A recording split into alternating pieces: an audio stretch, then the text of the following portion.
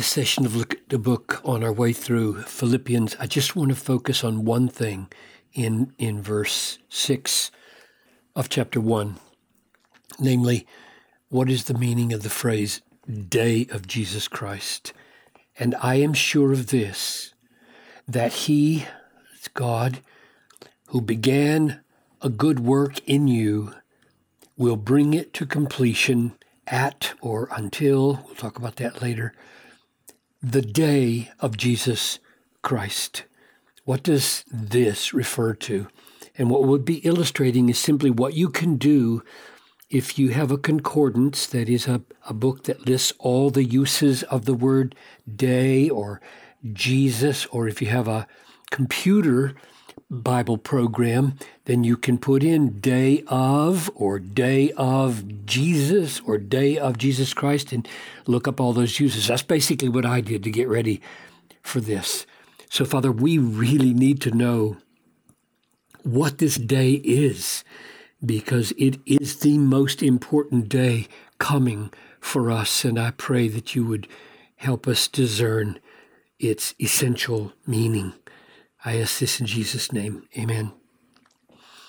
So we're in Philippians chapter 1, verse 6, and we'll come back to this a couple of more times to see how it fits into the context, but we can't make any headway unless we know the meaning of phrases here, and I'm just going to do a little survey of what does day of Jesus Christ mean. So let's get a little background in the Old Testament, starting with the day of the Lord. Wail, for the day of the Lord is near.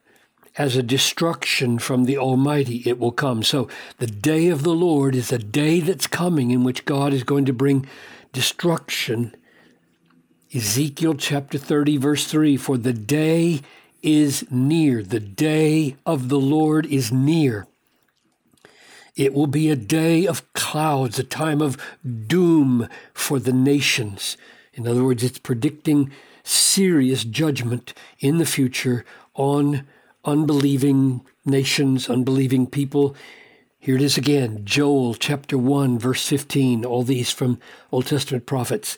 Alas, for the day of the Lord is near, and as destruction from the Almighty. Sometimes in the Old Testament, day of the Lord is collapsed like a telescope from a distant day of judgment to, here's the prophet talking, and he says the day of the Lord is coming, and it comes right here in a foreshadowing in the judgment on one of God's enemies as a foretaste or a foreshadowing of this final judgment, which is why it can be called near here. Now, you come into the New Testament and you realize that this judgment has been given over to the Lord Jesus. This is John 5:27.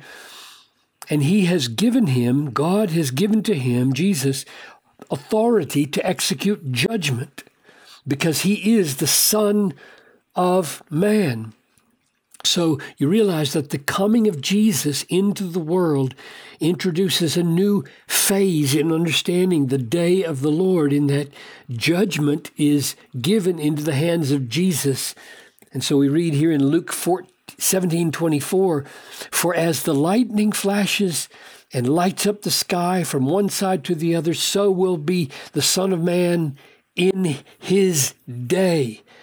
So this is the day of the Lord being understood in terms of the second coming of Jesus, when lightning flashes from sky to sky and the Son of Man has his day. So you come now into the writings of Paul, and you see how he uses the term. He uses it in 1 Corinthians 1:8. Christ will sustain you to the end, guiltless in the day of our Lord Jesus Christ. All three terms, day of Lord, day of Jesus, day of Christ. Or you go to 2 Corinthians 1:14, on the day of our Lord Jesus. Just those two phrases. You will boast of us as we will boast of you.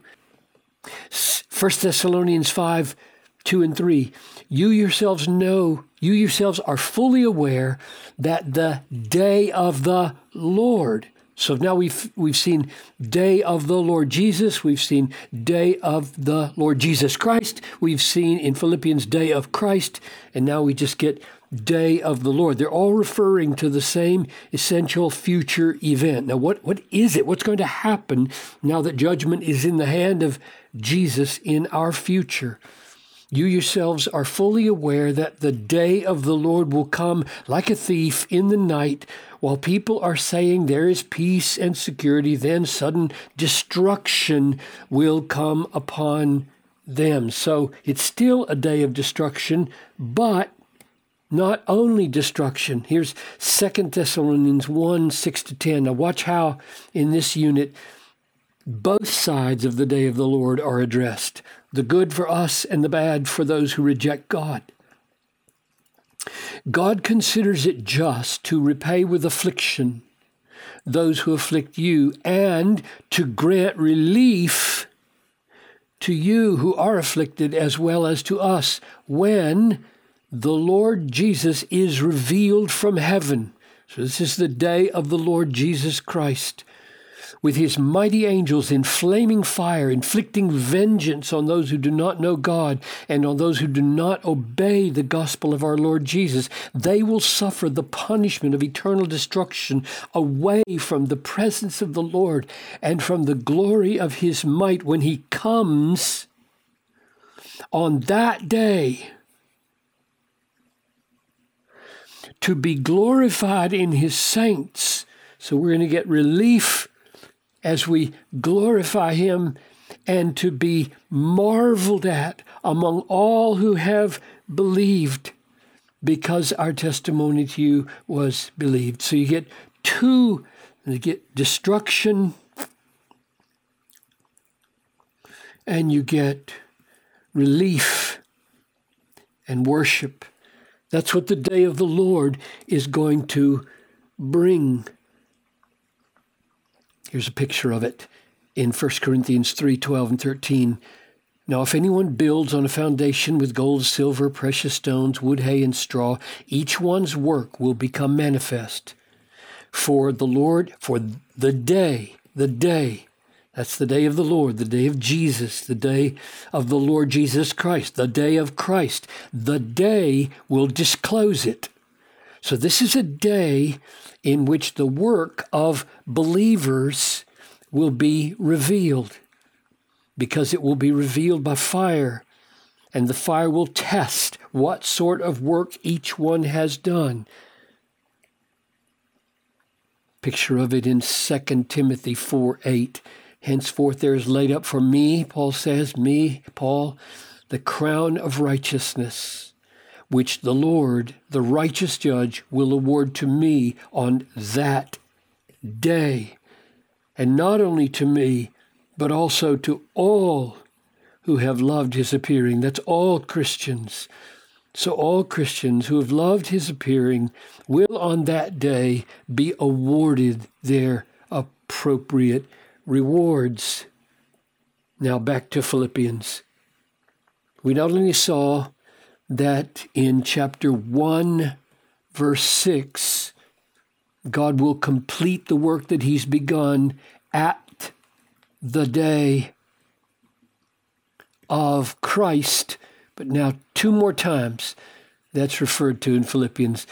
And it is my prayer, this is chapter 1, verse 9, and Paul's prayer, that your love may abound more and more with knowledge and all discernment, so that you may prove what is excellent, and so be pure and blameless for the day of Christ Jesus. That's going to happen because chapter 1, verse 6 is going to come true. God's going to complete the work that he's begun in us, and we will be found pure and blameless for the day of Christ, filled with fruits of righteousness that come through Jesus Christ, to the glory and praise of God. A day of great praise and glory to God through God's people as they are found to be pure and blameless at that day, because chapter 1, verse 6 has come true. And then one more place, chapter 2, verse 14 to 16. Do all things without grumbling or questioning, that you may be blameless and innocent, children of God, without blemish, in the midst of a crooked and twisted generation, among whom you shine as lights in the world, holding fast to the word of life, so that in the day of Christ I may be proud that I did not run in vain or labor in vain. So Paul is going to receive his reward for his faithful ministry among the Philippians, because they have now made it to the end. And this chapter 1, verse 6 has come true. I am sure of this, that he who began a good work in you will bring it to completion at the day of Jesus Christ. So now we realize how much is hanging on this. This is the day of judgment, the day of punishment for the wicked, reward for the righteous. It's a day when we realize God has done his work. He began the work in us, and he will bring it to completion. This is why this verse is so massively important for our sustaining assurance and encouragement, because we realize how much hangs on it. And if God doesn't do the finishing, where will we be? So we'll look at that again when we focus on this one verse a couple more times.